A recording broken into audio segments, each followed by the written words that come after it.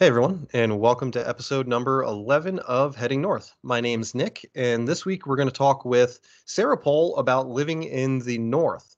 But first, before we get heavily into the episode, I want to take another second to talk a little bit about Camp HNP.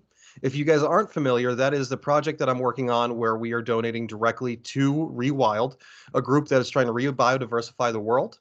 And 100% of the proceeds that come from the purchases of our Camp HNP shirts goes directly to Rewild, and Rewild takes 100% of that contribution and puts it into re-biodiversifying the world.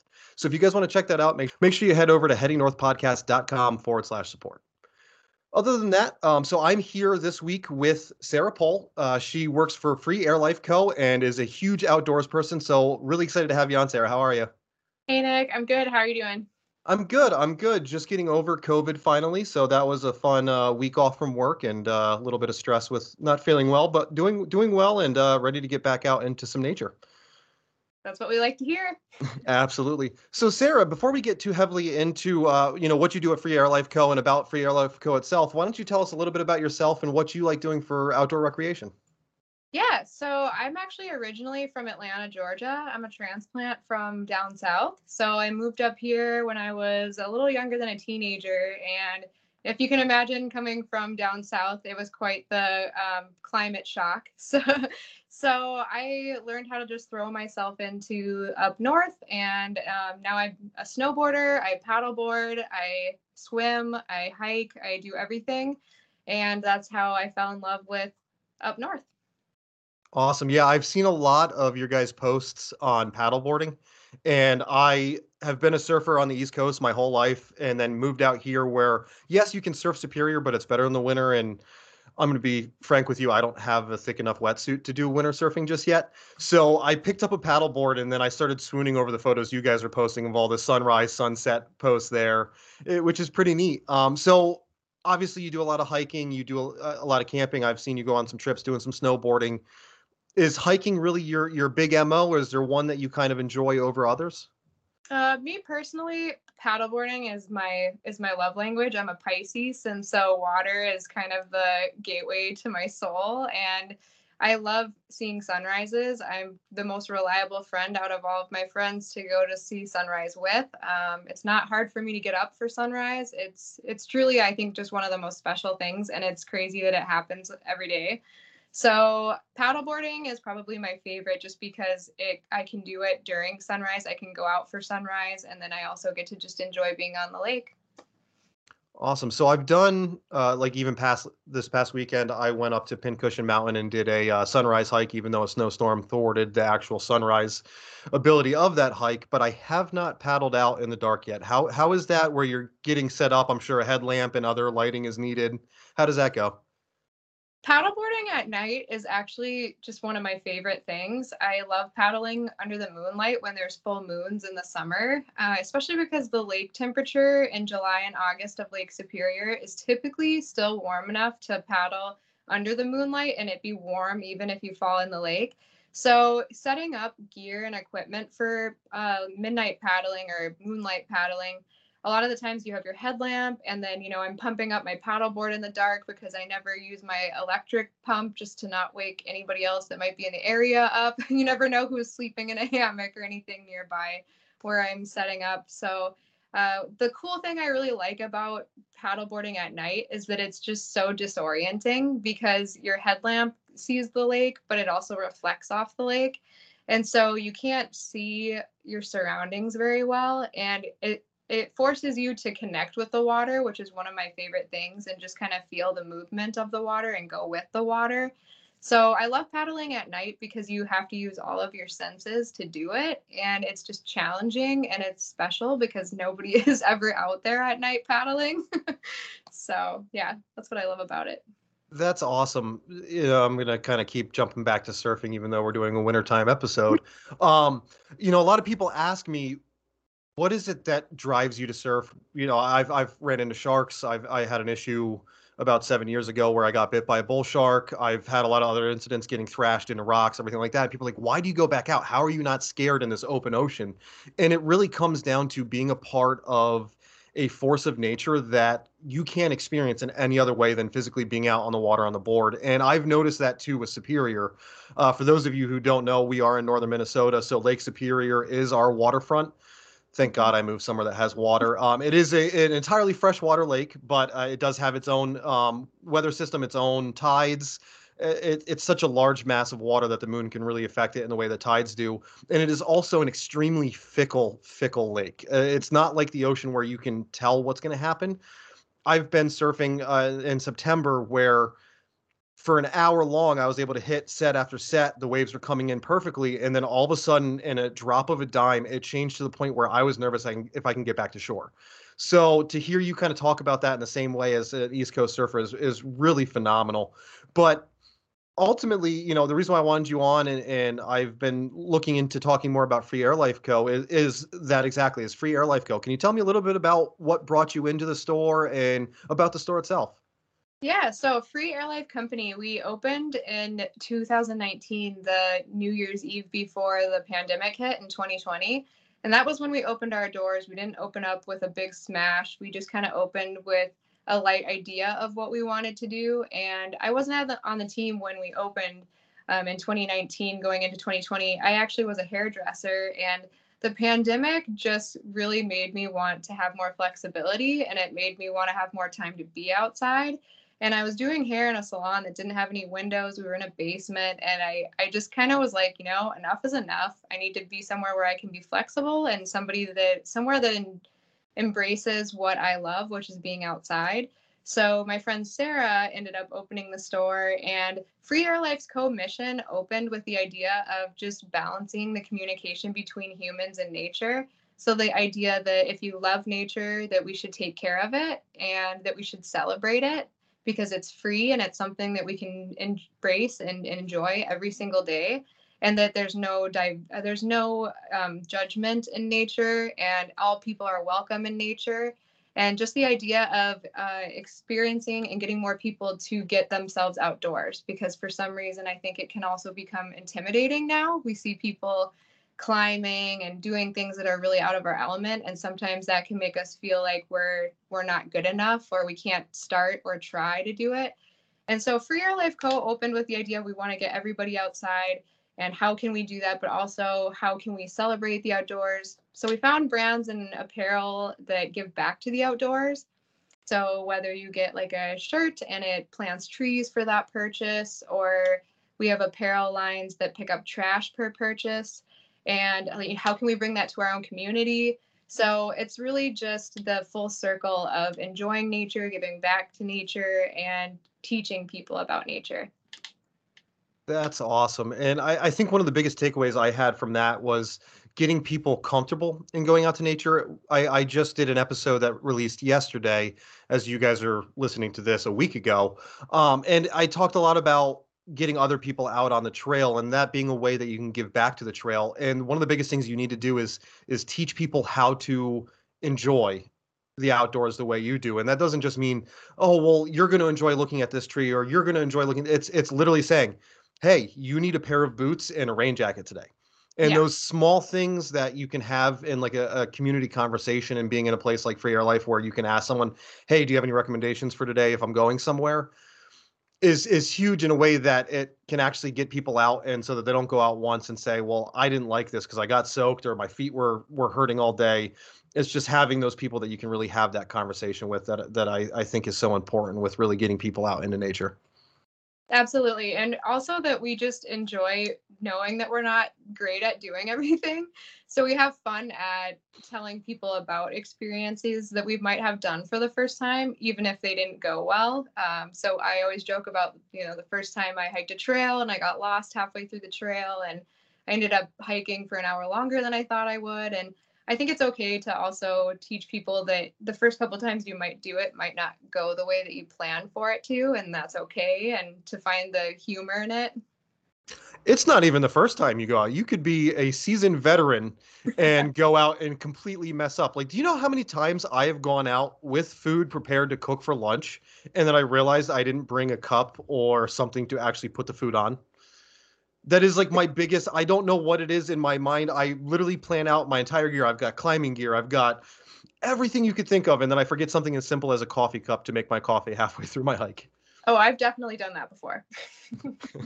Which, and speaking of finding the lighter side of things, and we'll talk a little bit about your social media here at the end of the episode. You guys post, and you especially being the social media manager, you post so much awesome reels and footage, just a lot of fun-hearted. It's nothing ever too serious. It's always a lot of fun, and I really appreciate that about what you guys do. Thanks. Yeah, we joke a lot that we don't post a lot of pictures about what we actually have in our store. We mostly just post about our adventures. But that's because we want people to come in the store and we want them to ask where to hike and where to paddle. And we want to welcome people to ask those things to us. And even if they want to get outdoors with us, we love building that outdoor community. That's awesome. Now, I have just moved. I was a transplant to Duluth as well. I just moved out here last summer, just before the 4th of July. So we're looking at what, 7 months of me being here. And I was a Boy Scout, made it all the way to Eagle. I was a state park ranger in the state of Connecticut. I've done hiking and everything I can. I've done the Appalachian Trail. I have never been to a place where there is so much available to me. Just even down to every trail I go on Lake Superior has a waterfall. There are rock climbing locations. You can go snowshoeing, Nordic skiing, even though it scares me to ever use skis and not a snowboard. There's just so much to do. So can you tell me about, so you being a transplant as well, can you tell me about really what it's like to have this much available to you and kind of how you schedule yourself to be able to experience this much?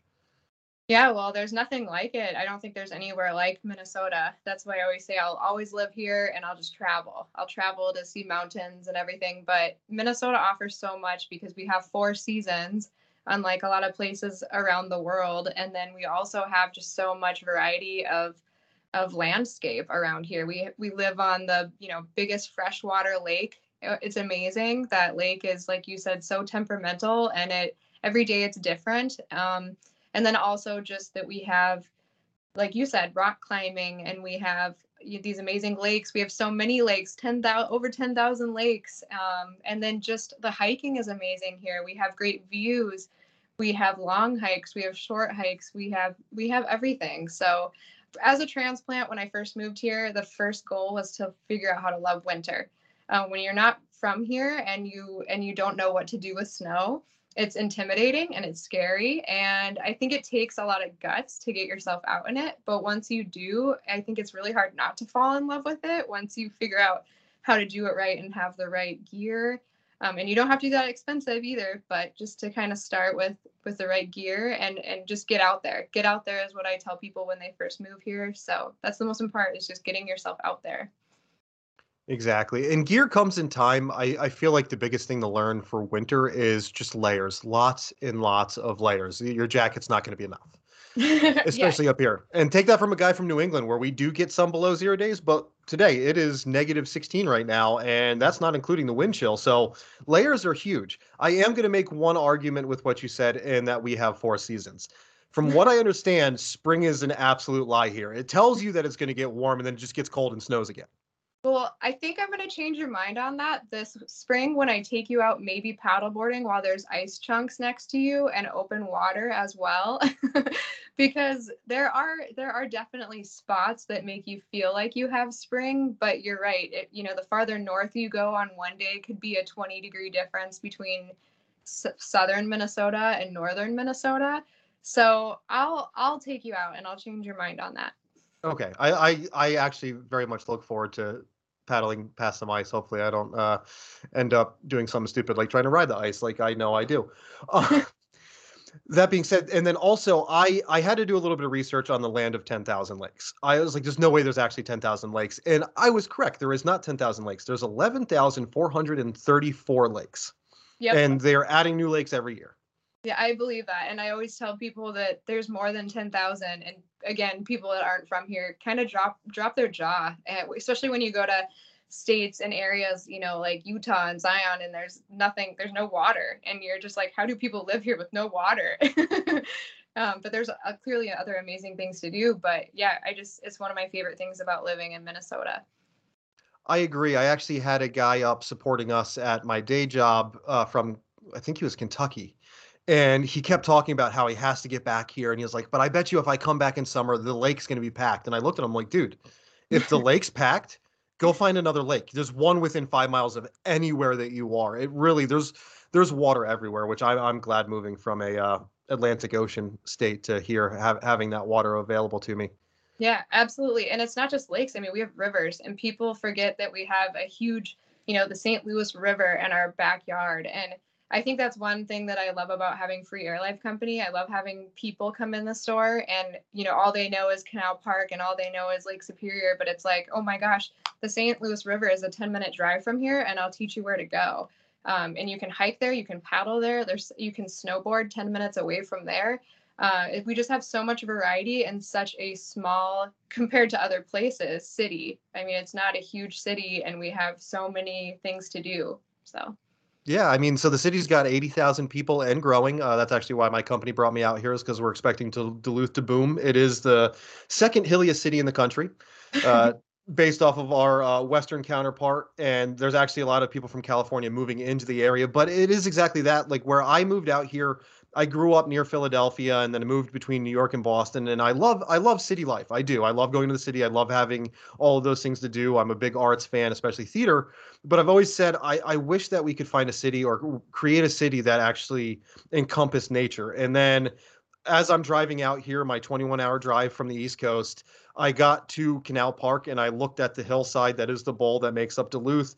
And I was just like, holy crap, this is exactly what I was looking for, where it's probably 60-40 where nature takes over more. I have deer who live in my side yard, and I'm in the middle of a major city in Minnesota, which is just crazy to me. And for any of you guys who are listening in and wondering really what we're talking about with living in the north and heading so far north. So Duluth, Minnesota is 2 hours north of the Twin Cities, which is St. Paul and Minneapolis, St. Paul being the capital of Minnesota. And in those 2 hours, everything changes. So when you're in the cities, it still gets cold. Let's face it, we're in Minnesota. Um, there's definitely city life. There's a lot of trails. You can go see the Minnehaha Falls, which is, if you look at anything type of sales for coming to Minnesota, you will see that right next to the Cherry and Spoon. There's a lot to do in nature, but once you leave the cities heading north, you go up on Route 35. A lot of you people might know Bob Dylan is Route 61. This is kind of the neck of the woods where he grew up, and it pretty much just turns into a half the state of open space. There's state parks, I want to say almost every other exit on your way up to Duluth. And once you hit Duluth, you come into what's called Superior National Forest. Now, what that is from Duluth all the way to the Canadian border, so a 2.5 hour to 3 hour stretch, is nothing but open land, trails. Yes, there are towns in between. I mean, the last Target you're going to find is here, Virginia, Minnesota.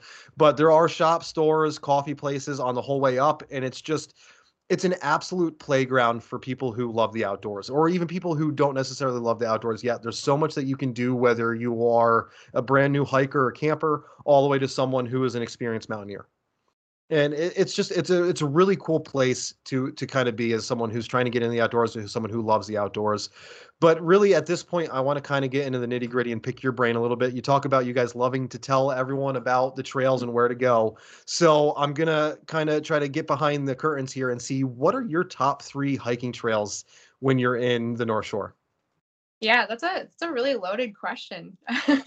It's really hard to narrow down 3 of my favorite trails. So I'll do 3 of the most unique trails that I've hiked in the area or nearby. One of my favorite trails is actually out of Chambers Grove, which I know that you're having trouble finding, and we're going to get you there. Yes. St. Louis River Trail is inside of Chambers Grove, which is also known to other people as Mission Creek Park. They rebuilt it and they just cleaned it up in the last couple years. It's in West Duluth, and so from our shop, actually, it's only like a 10-minute drive. And West Duluth's a little unfamiliar to some people, but this trail is beautiful. It's for bikers, it's for hikers. It's a multi-use trail, and it basically has you hiking along the edge of the St. Louis River. So you can see a really popular local ski hill nearby, which is called Monolac. You can see it from the tip of the trail. You can see people kayaking on the river below you on this trail. And I love that it's multi-use, and people are really nice about it being multi-use too. So that's probably one of my most favorite trails. It's not super popular. So that's probably one of the reasons that I love it. But that's out in West Duluth. And then my second favorite trail is actually one that I just did this fall for the first time. And for those of you that don't know this, the Superior Hiking Trail goes within our area. And the Superior Hiking Trail is over 100 miles. It's a huge trail. It connects up to the Canadian border. It's an amazing section and system of trails. And one of the trails that I love is a section of the Superior Hiking Trail. So it actually, there's a trailhead right on Haynes Road, which is in Duluth, Minnesota. And it just takes you right onto the Superior Hiking Trail. And what it does is it has you hiking over the ridgeline overlooking Lake Superior and the entire hillside, which is just incredible. So when you do that in fall and with all the fall colors, I think Minnesota does fall colors better than any state in the US. We have amazing fall colors here, and the season typically lasts a pretty decent amount of time. So that's probably my number 2 favorite trail. Both of those trails are around a 3.5-mile hike too, which I love that length of trail because you can do it anytime. You don't have to plan a whole day to go there. Like some trails around here, you have to plan most of a day to do them and take your time to do them. But these ones are just quick ones that you could do before or after work, lunchtime even. And then my third favorite trail is one I just did last weekend. I added it to my top 3, which is the Cadence River, and it's up by Grand Marais. And I haven't done it in the summer yet. I was the gutsy one who decided to do it for the first time in winter because it's along a creek. So being a water fan, I was like, I can handle this. It's a creek. It's not super deep. And it was amazing. It was an incredible hike that you're hiking on a river, and it takes you through slot canyons, which who even knew those existed in Minnesota, to be honest. I mean, it was incredible. So I can't wait to go back and do that one in the summer. And it's a short hike. It's only 0.9 miles there and the same thing back. So it's about a 2-mile hike and the end of it. But, people were rappelling down from the top of the slot canyons and we were just kind of running around each other in circles, exploring, and we were brand new to it. And I was with a friend, and people that were hiking it were just like so happy to see you there and tell you where to go and what to explore. And it was just such a wonderful trail and so much variety and just this short little 2-mile like out and back. So those are probably my top 3 right now. So I have a feeling that I was actually watching the video of you cheering a friend along, trying to get through that little slot canyon.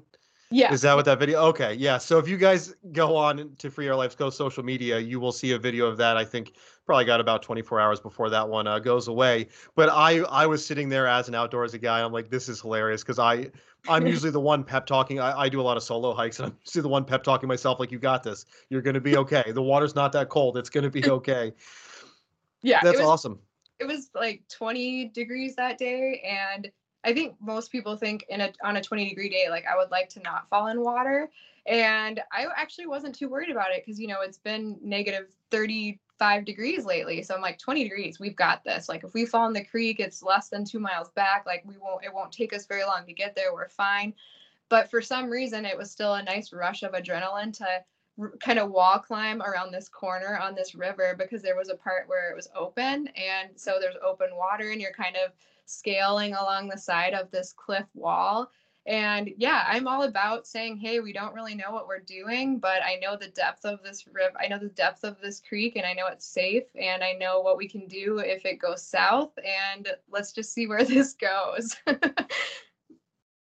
That is my mantra on the trail is just plan ahead and know what you're doing. You don't necessarily have to be good at it, but if you have a plan and you know what you're up against, you can get through almost anything. Yeah, absolutely. It's good to be prepared and smart when you make decisions about taking risks. But when you know that it's safe, and even if it doesn't go your way, that you're not putting yourself in danger, then it's worth going for. Now, let's make sure we take a second to let our listeners know if you come across an open area where there's lots of ice, don't make the choice to go across it. A lot of people do have the experience or just know that they can get out fast enough if they need to. But as a general consensus, especially for newer people, if you see anywhere that has running water underneath ice, don't necessarily take that risk. And I just want to say that to those of you listening in who don't necessarily have the experience to know whether or not where you're going is a good idea. You guys obviously had a plan and knew your choice, but make sure that if you're looking at that, maybe take the choice to not hit necessarily an icy area. But if you are in an area where you got a couple inches of water, and you make your best choice to have fun with that space. Now, that kind of leads me into the next part of what I want to talk about is just really giving the listeners and all these hikers that listen in from all over the world some tips. Do you have, let's see, like three top tips that you would say? Let's kind of base it on being in the north, especially in the cold. Do you have any main tips that you would want people to remember when they're coming up here and they're enjoying the outdoor spaces we have? Yeah, absolutely. So I would just say we seem to be getting a lot of visitors and people moving here. And so for visitors, I think it's just about doing your research. I think half the fun is finding these trails and planning these day trips on your own. And so a lot of people will say, where can I go to do this? And it's a good idea to get areas, but it's super fun to do the research to plan these trips. So do your research, because all of these hidden gems that I found that are in Duluth or up the shore, they're online. They're online, or one trailhead has led to another trailhead. And all you have to do is spend the time to do that. And then also just going and being prepared, like we talked about. It's all about having the right layers. It's all about having the right material of layers, and just kind of always having a backup plan for your plan, especially on the North Shore. If you're doing any kind of paddling or anything, the winds can change on a dime up there. And so you have to be smart and plan ahead for, especially if you're doing anything on water or on Lake Superior, and just always having people know where you are and when you're there, so that if something happens, they know that they were supposed to hear from you by a certain time or expect you back by a certain time. And most of all, especially something that we learned over the pandemic, is just enjoying nature and not destroying nature. So if you're bringing something on the trail, to make sure that you have a plan for what you're going to do with it, if you use it, or if you're carrying garbage, you need to carry it back. And we're responsible for that. I think we learned that over the pandemic when we lost a lot of our park workers, that it's up to us to take care of the parks and the trails. So just kind of planning ahead for that, and learning how to embrace the trails, and respecting other people that are out there, and don't be afraid to get out there. Yes, and leave no trace is one of the largest things that I will always push.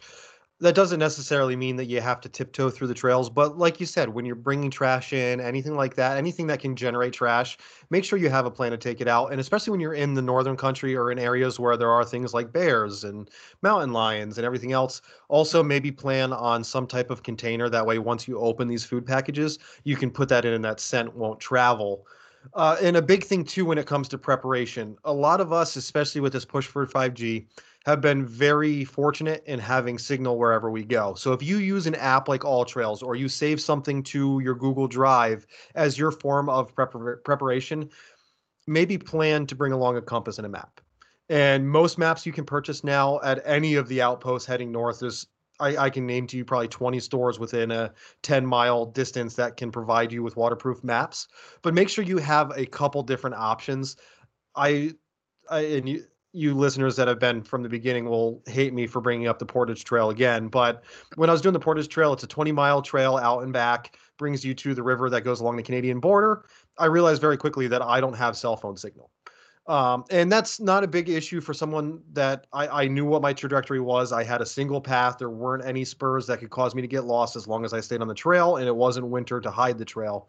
So I was fine, but it made me realize very quickly that I needed to have some level of map or a better understanding of the terrain that I'm in. That way, if something does go wrong, whether I get charged by a bull moose or have a run in with a bear and I have to remove myself physically from that established trail, I would know how to get back. So that's definitely going to be a huge thing, and especially if you're coming out in the winter, not only do you not have signal, but battery life diminishes. You guys can't see on camera, but I'm holding up in my hands three different batteries that I have, not including the battery that's in my camera. And I learned very quickly when I was doing the heavy metal media with Red Bull that your camera dies very quickly, and so will any GPS or phone devices. So make sure you plan with those as well, just to kind of elaborate a little bit more on the tips that you have there, Sarah.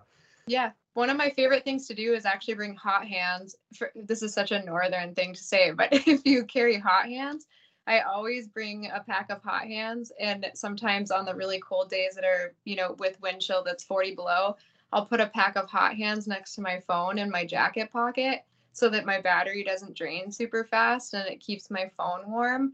Now, granted, that's only when I'm really desperate, but that's been a really good tip of mine for winter hiking. That's definitely as we're talking about this, I'm realizing it's entirely a first world content creator issue that we're like, yeah, this is how we get around it. Also, I'm gonna go on Amazon and order some hot hands Yeah, you should. because that's a phenomenal idea. Yeah, I try not to use them unless I absolutely have to. But if hot hands are the difference of me going outside or not going outside when it's 40 below, I will absolutely buy hot hands. And I've had some incredible adventures that I would not have had without those. So I'm thankful for them.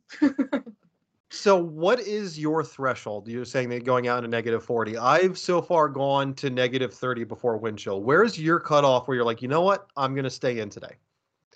So far, the coldest I've gotten out was I went hiking on Gooseberry Falls when it was -55.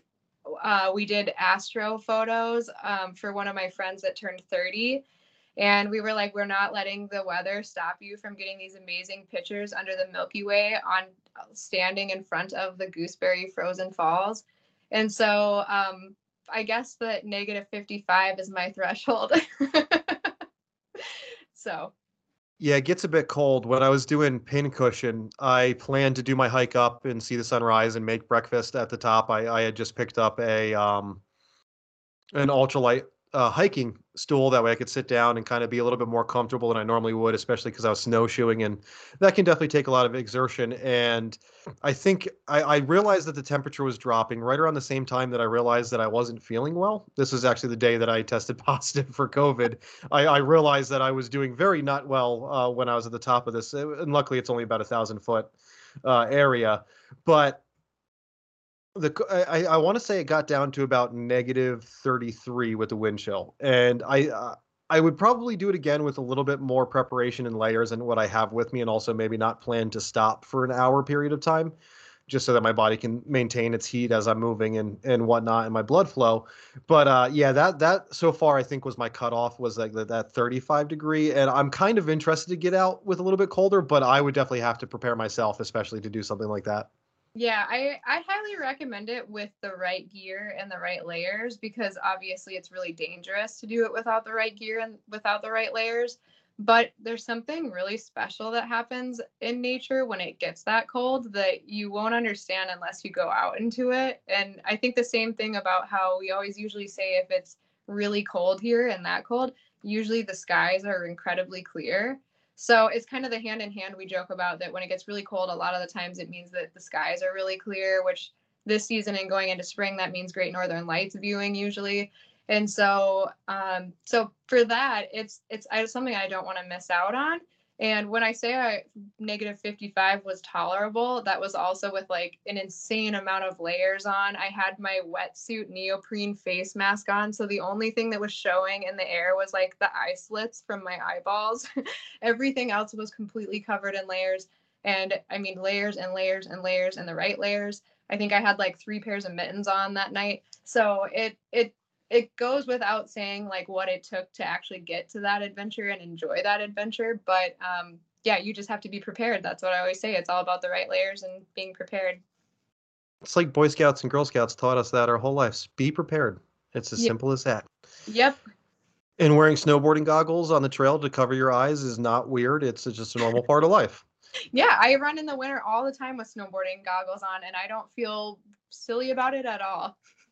I can't say that I've tried running with snowboard goggles on. That might be my threshold. So Sarah, thank you so much for coming on. I've been really hungry to talk with you, especially about Free Air Life Co. So can you just tell us where we can find you on the social spaces and how we can check out Free Air Life?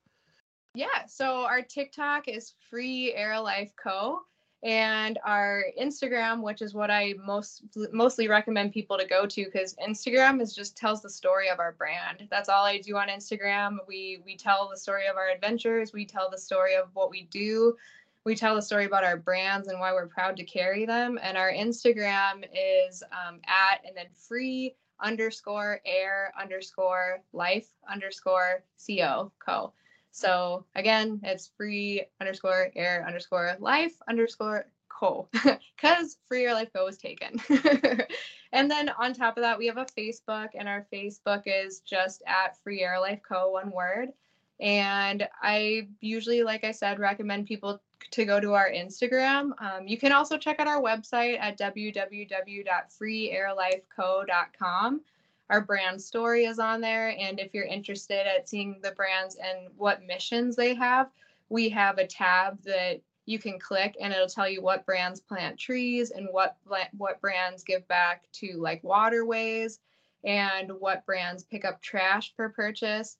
So we have our website pretty well organized also by eco missions, because that's a huge part of brands that we bring in. And if they don't have an eco mission, usually it's just that they celebrate the outdoor lifestyle in a really lighthearted way, or serious. So we like to say that it's for everybody. It's for the person who's going outside on a hike for the first time, or it's for a serious climber that's going to hike some, scale some 14ers and out west. So yeah.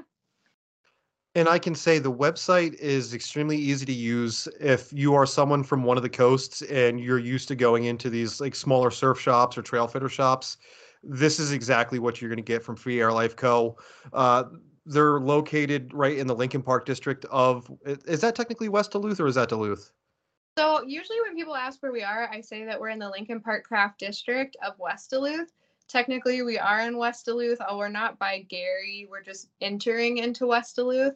So we have dubbed our own neighborhood, which is the Lincoln Park Craft District. So our shop is surrounded by breweries and cideries and little shops. And so, yeah. Yep. So you can go shop for a couple hours at Free Air Life Co., get some phenomenal food either at OMC or go over and try some Bent Paddle craft beer. And it's just such a fun place. Literally, if you're an outdoors person where you do enjoy live music and great shops and great food, the area that Free Air Life Co. in is exactly that. So I highly recommend if you are in the area to check it out. But if you are from the other coast or not in the area, go over to the website. You will absolutely love what they have to offer. Most of my coffee shots, you'll see a coffee mug that I purchased from there. I've got two candles behind me from there. There's just so much awesome stuff that you can get from the store. Yeah, absolutely. And even when you made a reel of you hiking and making coffee after you went for a winter hike. And I was like, I know exactly where that coffee is from, and I know what they do, and I know what they give back to. That's awesome. That's something that we're really proud of, and we're really excited. So when people come in the store, we really like to tell them about the substance of what each brand has here. And so, yeah, even if you follow us and you're not from the area and you're planning a trip here, I mean, send us a message and ask, this is what I like to do. This is what I want to see. Where do I go? Because I love recommending hikes and paddles and all kinds of things for people. So. Well, great. Sarah, thank you again for coming on. And everyone else, thank you so much for listening in this week. If you liked anything you heard from this episode, make sure you go to www.headingnorthpodcast.com. If you want to check us out on social media, head over to Heading North Podcast on Facebook and Instagram, or search Heading North Pod on Twitter, because we also could not get our name without adding some weird variation. If you want to support what it is I do here and make sure that you guys continue not hearing ads on these episodes, head over to patreon.com/Heading North Podcast. And to make sure that you're supporting Rewild, make sure you go to headingnorthpodcast.com/support.